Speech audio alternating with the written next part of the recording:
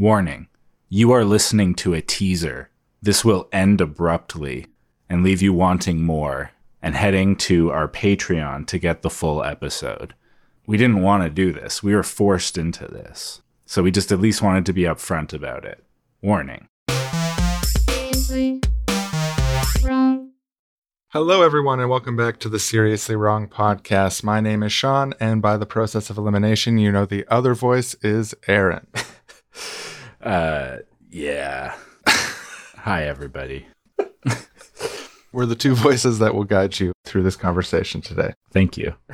I wanted to talk about this idea that's been floating around in our discussions in my head for a while now, but we haven't really talked about it in specific. The idea is the platforms of freedom. To explain what that means, I want to start by talking about this concept from Murray Bookchin. We talk about it in our social ecology trilogy that we did with the Institute for Social Ecology, the forms of freedom. Bookchin's basic idea, and it's just a way of describing an idea that a lot of people share. There's a lot of ways to get at this sort of concept that Bookchin was getting at here, but I think this is a really profound and useful metaphor. Forms of freedom are institutions, social institutions, which enable people to have types of freedom that they couldn't have on their own, in comparison to a sort of naive anarcho-capitalist libertarian idea of freedom, which is all about individual freedom without looking at the context that it arises from. The forms of freedom idea places that in the context of saying, well, actually, the ability to do things on an individual basis is across the board enabled by these institutions, these social contexts, these communities. And that gives us a framework to talk about the future, about what ought to be and what we should build in society, which is institutions and forms which enable greater freedoms for individuals, but also create new types of freedoms. In Bookchin's case, he's talking about using democratic assemblies as a way to create political freedoms in society that are unlike the lack of freedom of our current political system. When I think about forms of freedom, institutions that enable the context from which freedom can emerge, one really important aspect, or what an institution in this sense is this human edifice that we've made in terms of how we're going to relate to each other with regards to specific important things like collective decision making, regulating rules, and defining interactions in such a way that helps facilitate people working together and deciding together in the best way possible. So it's about the social realm, defining different ways that we can relate to each other, setting that up as something that has this structure that we can participate in and change to meet our needs together. And that structure of defining relationships and having it be the way things are, that's kind of what an institutional form is. It's the form of the social realm in a way. I found this idea really interesting, and we talked about it a lot since encountering it and thinking through it. But the combination of words kept on sticking in my head, platforms of freedom. And they attempt to merge that idea into discourses around the socio-techno infrastructure of society, not just social media, but all sort of internet networked enabled media and all social realms within that. It seems to me like we have these platforms, not just social media platforms, but other platforms, not just Facebook, but also Wikipedia, not just Twitter, but also the Pirate Bay, Discord, IRC. There's been all these different places where types of communication, networking, freedom exist in these ways that are abridged by the profit motive. It really strikes me as a discussion worth having and something worth thinking about. What sort of frontiers could we have within the socio-technical artifice of the internet, social media, and so on, that can enable higher levels of democratic freedom and can give people not just the opportunity to vote on things, although voting on things is often superior to not voting on things, but really create a democratic society using technology, using social technology, using the hardware that we already have in terms of phones and computers, the internet infrastructure we already have, using that to enable and create platforms and institutions which can enable political freedoms beyond our, I didn't want to say wildest dreams, but no, but beyond our wildest dreams. There's the real possibility to use technology this way, if we think about it this way and set out to do it, to maximize the political freedom of society using technological infrastructure, which is a break from what Bookchin wanted to do, which is emphasizing face-to-face democracy. I feel like there's a real value in figuring this out because social technology could be part of the solution to the problem of democracy, the challenges of implementing democracy. There's going to be online cultural institutions. Face-to-face, I think, has a part, and it all can work together in various ways, but a lot of this is going to happen online, or just will happen online because it's available. I think it's just a fact that platforms like the Facebooks, the Wikipedias, Twitters, Pirate Bays, etc. are already cultural institutions. They are sets of rules that define social interactions within a certain sphere. If you go on Twitter, there's rules defining how you interact with people. You have to talk in sound bites. You can retweet, you can quote tweet, you can respond, you can heart. That's your available options. There's these guardrails set up on how social interaction happens on these platforms. And there's a lot of social critiques of the way that these platforms are designed to keep people addicted, keep them doom scrolling, keep them looking at advertisements, keep them angry so that they stay on the platform longer. You mentioned the profit motive being this incentive that's skewing how we're designing these major platforms in society, these major institutions of how we interact with the world. Twitter is a place where public people of all sorts make statements to the world all the time, and they get reported on by news, journalism institutions. Twitter is a cultural institution at this point. The fact that the way that it's designed isn't designed with enabling freedom in mind, but designed with profit for Twitter's investors in mind is a social problem.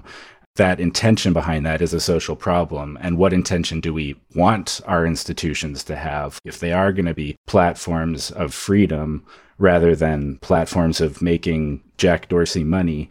Then for me anyway, for us, I think it comes back immediately to democracy, defining how we can make platforms that are genuinely democratic using these kinds of technologies, but with a different intention behind them, I think is an incredibly important question for the ages. The shapes of these containers, of these social networks like you're talking about, has a profound effect on the outcomes that are created by them, like the 280 character thing, or the way that outrage is incentivized, and the way that media outlets have this financial incentive to tweak their headlines in ways that elicit certain reactions. And that all works in this gross stew of bringing out aspects of human potential by the design of the platform. The question is, how do we create those same types of container shapes, if you will, that enable human thriving and flourishing?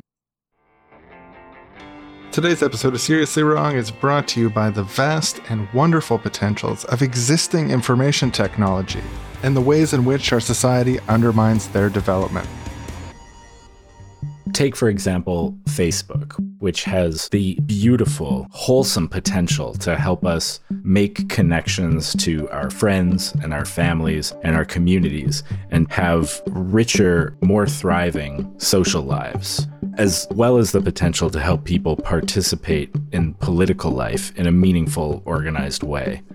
And yet it's corrupted by the profit motive and monopoly and the drive to command people's attention for as long as possible, to collect as much data as possible, incentivize conflict, not to help people connect better, but to sell it to advertisers and make money with that personal information about users from third parties.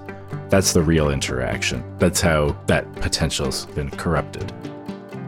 Another example of this incredible potential that persists despite the misuse of the premises, despite the misuse by specific institutions, is the world of e-readers and e-books, or even the reading of books on phones, computers, tablets, wherever you can read things digitally.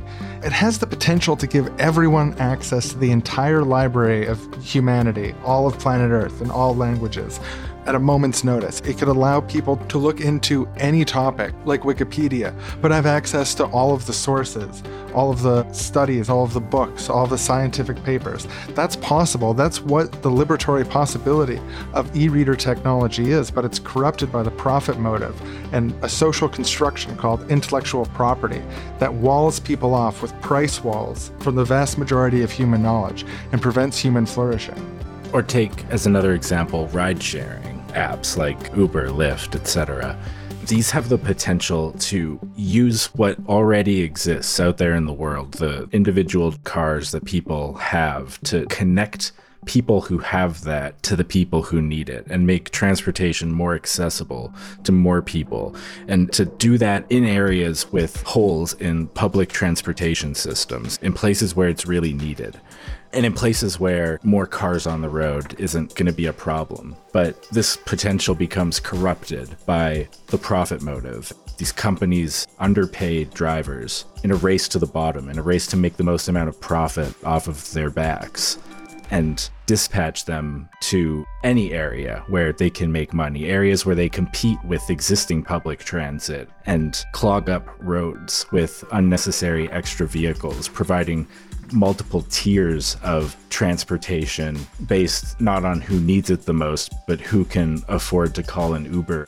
A force that could make things more equal, contributing once again to more inequality in the system. Another example of this is search engines. Google and Yahoo, and just Google at this point.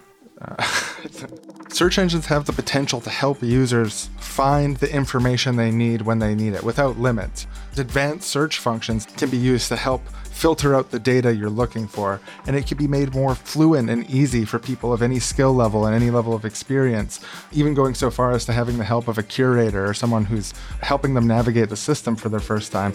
Search engines could be a way to catalog and access human knowledge in a user-friendly way that makes everyone in the world wiser for their access to it.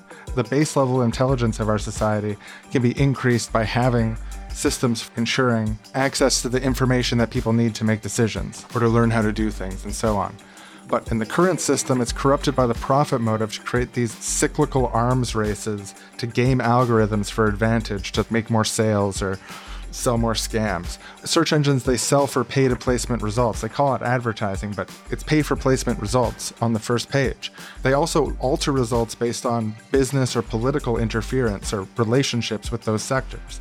The way that our system is set up right now does not allow search engines to reach their full potential because they have to focus all of their energy on the advertising side, on the segmenting side, and on the profit-making side, rather than helping people access information when they need it.